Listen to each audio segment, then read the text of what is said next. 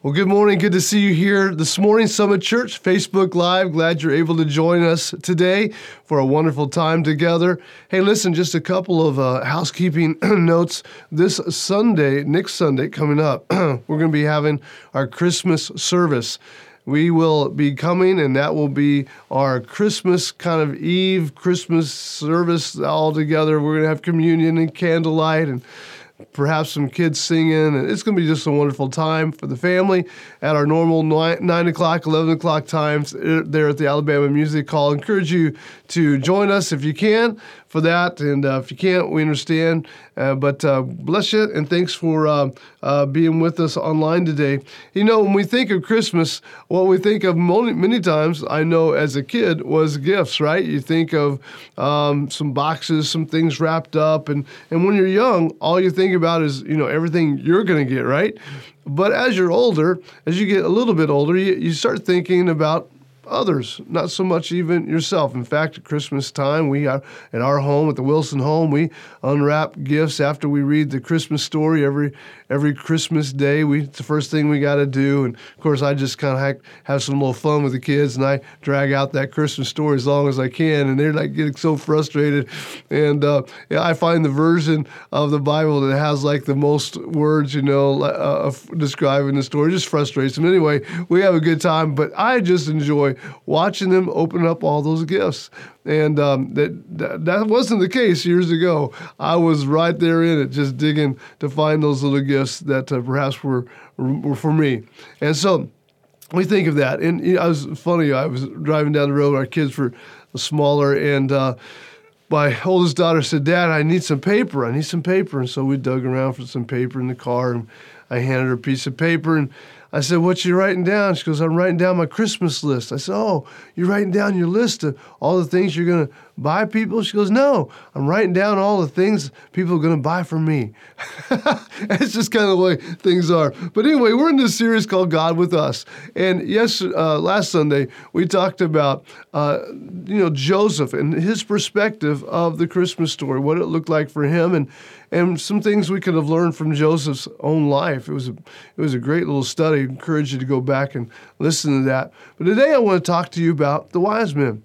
The guys on the camel, on the little Christmas card, with the star in the background.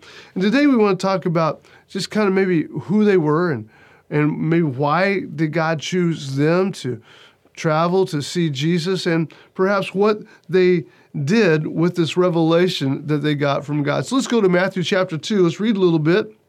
In chapter 2, verse 1. "And after Jesus was born in Bethlehem in Judea during the time of King Herod, Magi from the east came to Jerusalem, and they asked, 'Where is the one who's been born King of the Jews? We saw his star when it rose and have come to worship him.'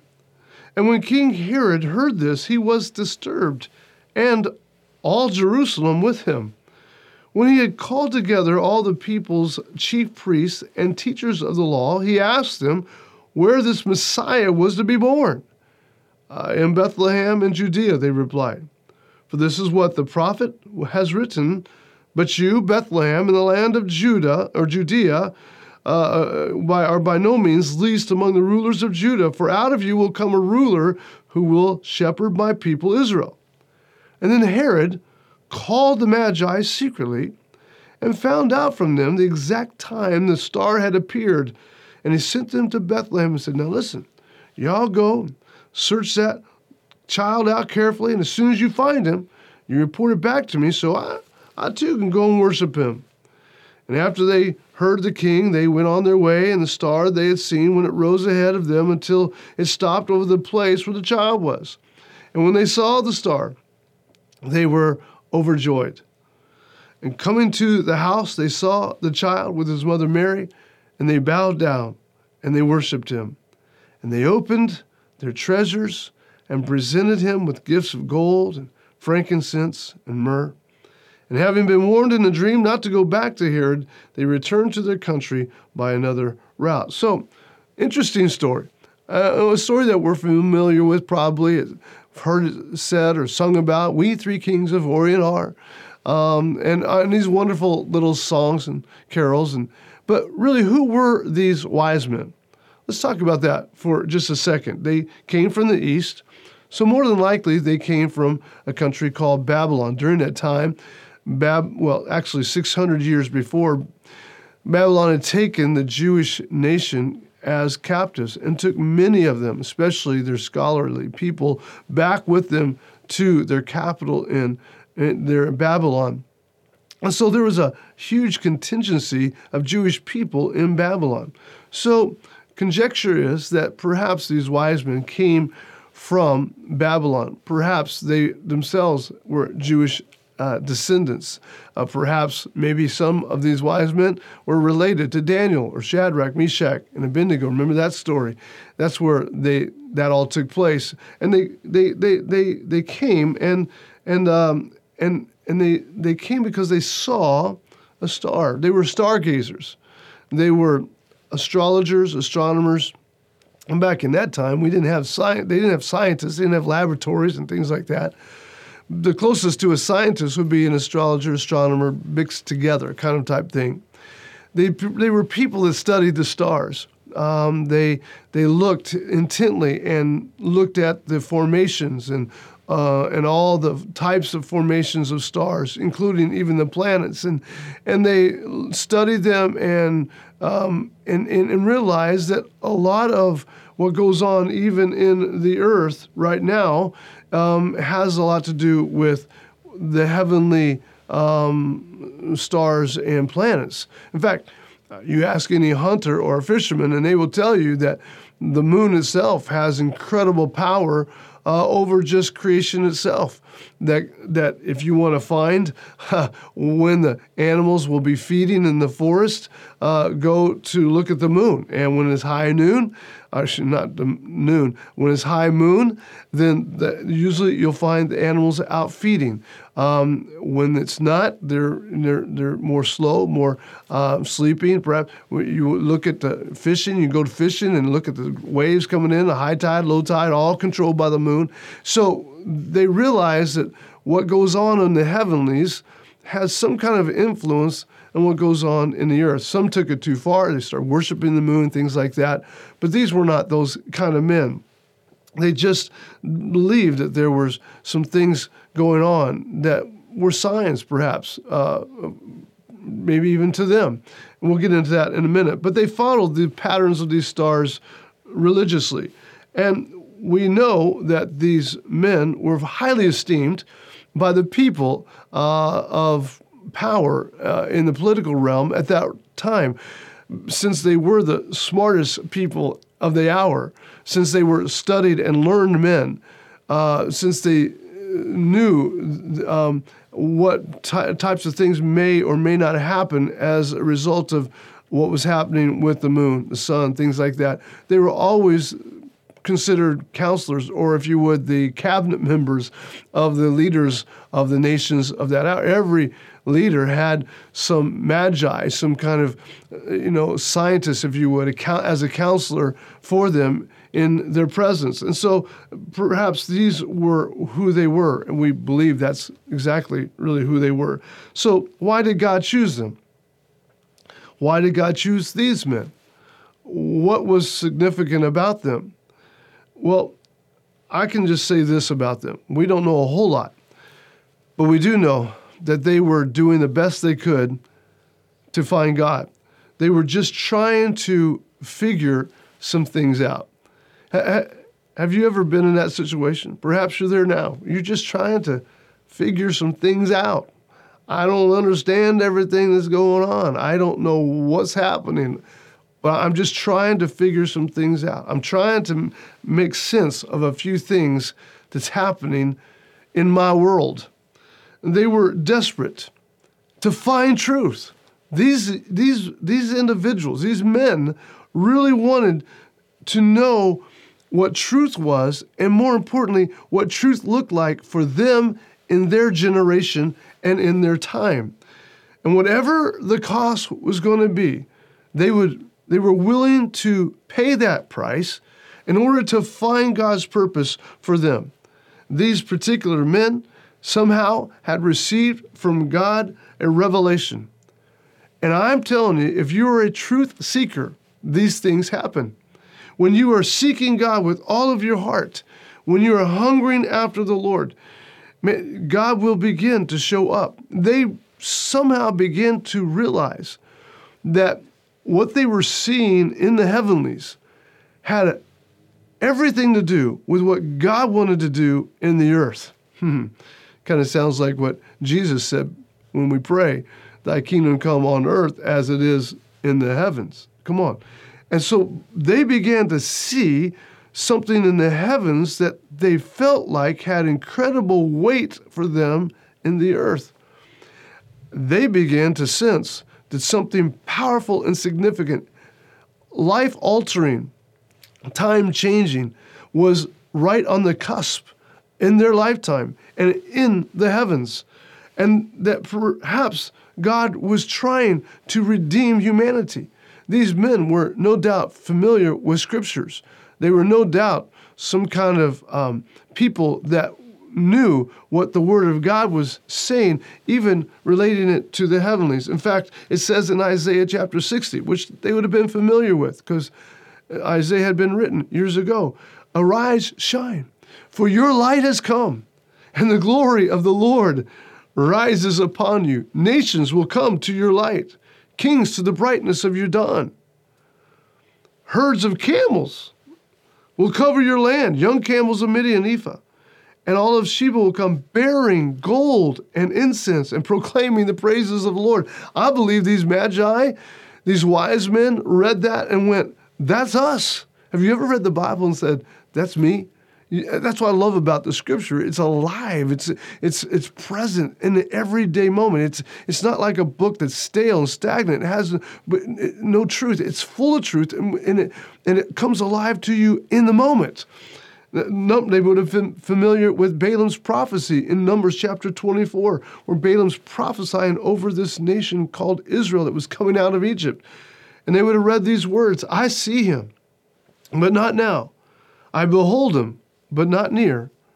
A star will come out of Jacob, and a scepter will rise out of Israel." A star. I mean, these are people studying the stars, and they're reading about a star that's going to appear, they're going to rise or talk. They hear about camels and frankincense and gold and bringing gifts and rising, and suddenly out of nowhere perhaps comes this star, this constellation. We don't know. No one even knows what it was. Perhaps some have conjectured it was like the Bethlehem star we're going to be seeing in December 21st, the Saturn and Jupiter, the two largest planets in the world, in the universe, coming kind of close together and creating like a double planet type of scenario. They don't know exactly what it was, but something happened, and it really is. The star isn't that important. It is what you're going to do with the star, right? And so they notice the star. It stirs something up within them. And I just want to just take a moment and just say this. In the book of Romans, chapter 1, because people ask you this question, perhaps several people have asked you this. What about people in the world that have never heard about God, that don't know and never heard about Jesus? What will God do with that when it comes Judgment Day? I can't tell you what God's going to do on Judgment Day. But I can tell you this. Here's what Scripture says in Romans chapter 1. "For since the creation of the world, God's invisible qualities, his eternal power, divine nature, has been clearly seen, being understood from what has been made, so that people are without excuse." What is he saying? He's saying that even if you never knew anything about God or Jesus or the Son of God, if you were just a person living in the world and you knew nothing spiritually, all you had to do is look up and take notice of everything in the world, and you are without excuse to not come to the conclusion that there is one God, that a divine designer that created everything, a maker. To believe anything else is absolute foolishness. And so so people, God has used that for years, and he speaks divinely. I recall a story I read years ago, and what a powerful event. Back in the 1800s, Britain had acquired a nation over on the other side of India called Burma. And they wanted to know more about this nation that they've acquired, so they sent an explorer, if you would, kind of like a Lewis and Clark kind of. They did like a little expedition through the country to kind of get a feel of this new nation that they had now access to. And so they sent this man, and he came into a particular village, and he had a journey. He was journaling his whole journey. And he came into this village, and the village swarmed around him, caught him off guard, and his interpreter, and swarmed around and pressed in upon him and started talking very fast to him. And he said to his interpreter, "What's going on? What's happening?" And the interpreter said, "They're asking you, where is the black box? Where's the black box?" And he goes, "I have no idea what you're talking about. This is scaring me. Let's get out of here." And so they left as fast as they arrived. And so he wrote this in his journals when he got back to Britain in England. And somebody was reading his journals. And it was a Christian man. And the Lord spoke to this Christian man and said, "Go back to that community. I want to use you in that community." He didn't know anything about that village or the people or anything really about the country, but he did. He obeyed the Lord, got up, kind of like the Magi did, went to that particular village, walked in with an interpreter into that village.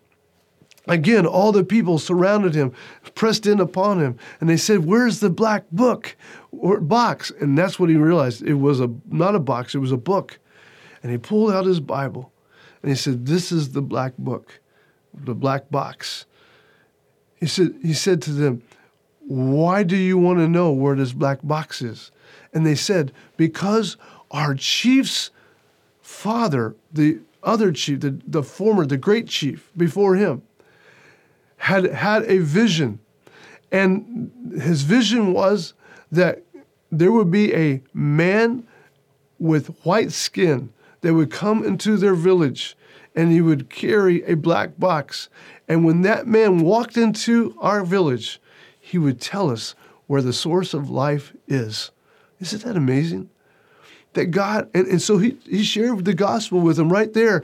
And the entire village, every single person in that village ended up giving their total heart to Jesus and to the Lord. An entire village saved, prepared by the Lord. Because, why? God speaks in incredible ways all around the world. We got to move on.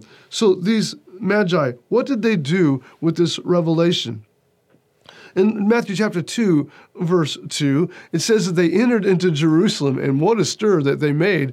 And as they had entered into Jerusalem, they started asking people questions there in the city. They asked them, "Hey, where is this child who's been born the King of the Jews?" And the people in Jerusalem are like, "What are you talking about?" What, I mean, they're asking the merchants, perhaps. They went down to the stable, asking the people who work there. They go to the different marketplace. Where's the king? Where's this savior? Where's this king that was been born to you all? And they have no idea what he's talking about. It creates a stir and time. The whole city's in an uproar. Like, what is going on? These magi have come in from this group of incredible wise men have come from the east, and they're wanting to know where this king is. I mean, he gets the king's attention. He calls them in. What are y'all talking about? And the Bible says, for we have seen the star in the east, and we've come to worship him. Three things. They saw, they came, and they worshiped. That's what they did. That's what you do. That's what I do with the revelation of Christ in me, the hope of glory. Can you imagine these wise men telling their wives, saying, "Look, sweetheart, you know that group of guys that I meet with on Thursdays? We study the stars and stuff. Yeah. Well, we're going to take a trip, we're going to take it. What are you talking about? Take a trip? I don't know. there's a star that has shown up that has never, ever existed. In all of our journals, in all of our studies, we've never seen this star, but it has shown up. And we've been reading the book of Daniel. You haven't been reading the book of Daniel again, have you, honey? Oh, I've told you to stay away from that book. Oh my gosh, what? And so here they go. We're gonna take a trip. We've all decided we're gonna take a trip. Now listen, we don't know there were 3 wise men. We don't know how many wise men there were. Some say there were 3 because there were 3 gifts, but there could have been 5, 10, 20, or more wise men. It wasn't just perhaps just 3. And so can you imagine this group of men? And he says to his wife, hey, listen, by the way, I just need to tell you this. I kind of emptied out our savings account. What?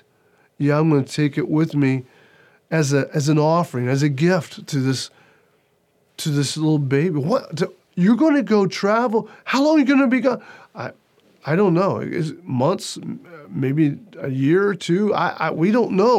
We're just following the star, but we believe, sweetheart, that when that star, as it leads us, is going to lead us to the Messiah, to God's answer in the earth. Oh man, what a conversation. That would have been a hard sell for your wife. But they did. They saw it, and guess what? They came. In other words, they did something with what they were feeling and sensing. You know, in my walk with the Lord, I tell you this, it's very few times I know exactly what God wants to do. I'll be honest. But I sense God moving. I sense God stirring. I sense God impressing upon me to move in a particular direction. It's amazing. If you will follow those impressions, as faint as they may seem, you will discover this incredible journey with God that's available to you. God said, again, I've said this more than I can remember, James 4:8, draw near to me, and I will draw near to you. It's stepping out in faith. They saw and they began to make a journey. They made plans. They took an impression that they felt convicted about in their heart, and they made it a reality. They gathered their camels together. They gathered their gifts together. They gathered their supplies together. And they just set out on this exciting journey, just following a star. I mean, no roadmap and no nothing, just following a star. If it was in Babylon where they came from, that's an 800-mile journey on a camel. It took them months, perhaps a year. It took them a long time to get to where they were going. They were just following the star. That's all they were doing. They saw and they came, which tells me that it's important that we take one step at a time. And listen, these guys weren't, they weren't special people. They weren't the relatives of Jesus. They weren't the relatives of Joseph. They weren't priests. They weren't prophets. They weren't special anybody. They were just people that wanted truth. And they said, we're going to get it, and we're going to travel and find it, and we're going to go one step at a time, just once every day. They'd get on their camel, and they would head out. And then they would stop. And then they would sleep, and then they would get up, and they would get on their camel, and away they go. And they were traveling through cities, through different cities and provinces and nations, and they're every day, one step. Can I just tell you, really the journey of Christ is just one step at a time. It's just getting up, taking another step, and doing the same thing tomorrow as you did today, but just being faithful in it. I love the story about Fred McFeely Rogers. You know who he is? You know who he is. We know him as Mr. Rogers. Remember Mr. Rogers? In 1968, he started his 33-year career on television doing the same thing every day. Walks in the door, singing a stupid little song. Remember that? Come on. Walks in the door, opens the closet, pulls out, takes his suit jacket off, grabs a sweater, puts a sweater on, singing the whole time, walks down a few steps, sits down on a little whatever, seat, and he takes off his dress shoes and puts on his little sneakers and ties them up, singing this crazy, stupid little song, won't you be, won't you please? Please won't you be my neighbor. I hated that song. But you know what? Mr. Rogers' career was incredible. It was stellar. He's got a little star, actually, in the Hollywood Hall of Fame on the sidewalk there. And you know what was about him that was so stellar? That he was faithful every day, doing the same thing every day. And when at the end of every show, he would say this. He would end every show by saying these words. You can depend on me. I'm going to be here again tomorrow. That's what kids needed. It wasn't so much about him doing a little puppet show. It was about him being there for him again tomorrow. And the next day, doing the same thing. A dad coming home from work, wanting to spend time with his children. That was what was so powerful about Mr. Rogers. Can I say, there's something about redundant faithfulness.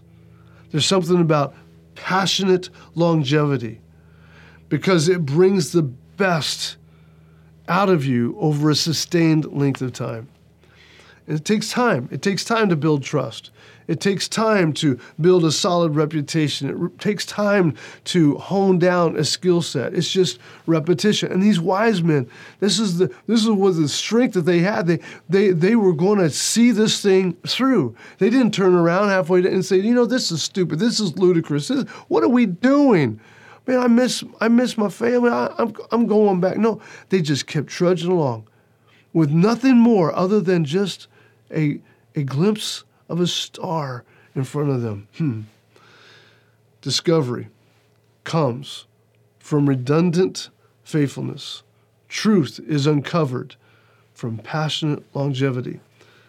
And so they took their journey, and then the third part, they saw, they came, and they worshiped. They worshiped.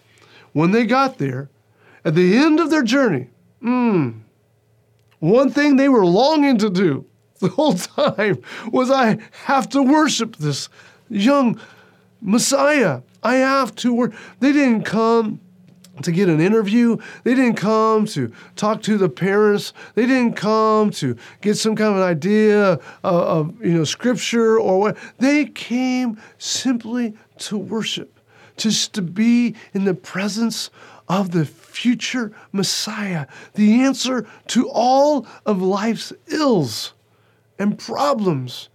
They came to see and lay their own eyes on God's provision for mankind. Literally the pivotal moment of all of our history. They were privileged to be able to lay their eyes upon that. And they came. Can you imagine what it would have been like? Mary's in there making bread. She hears the dogs barking outside. There's a commotion going on.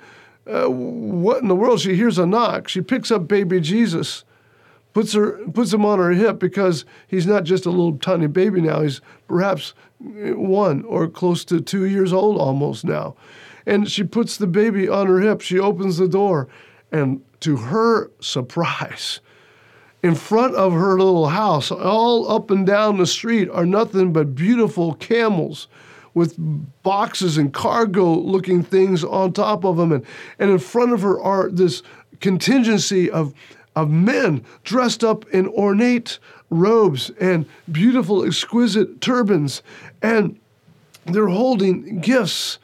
And they bow down in the dirty dust of that street there in that little town of Bethlehem, and they begin to worship this little baby.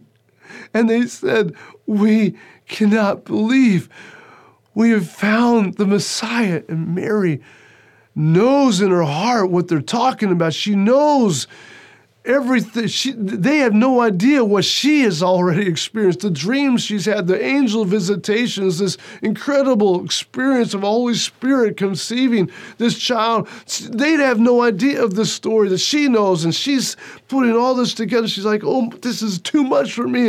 And they're worshiping this little baby. They're worshiping. See, when you really, really find out what God is to you, all you want to do is you want to worship. What is worship? You want to give.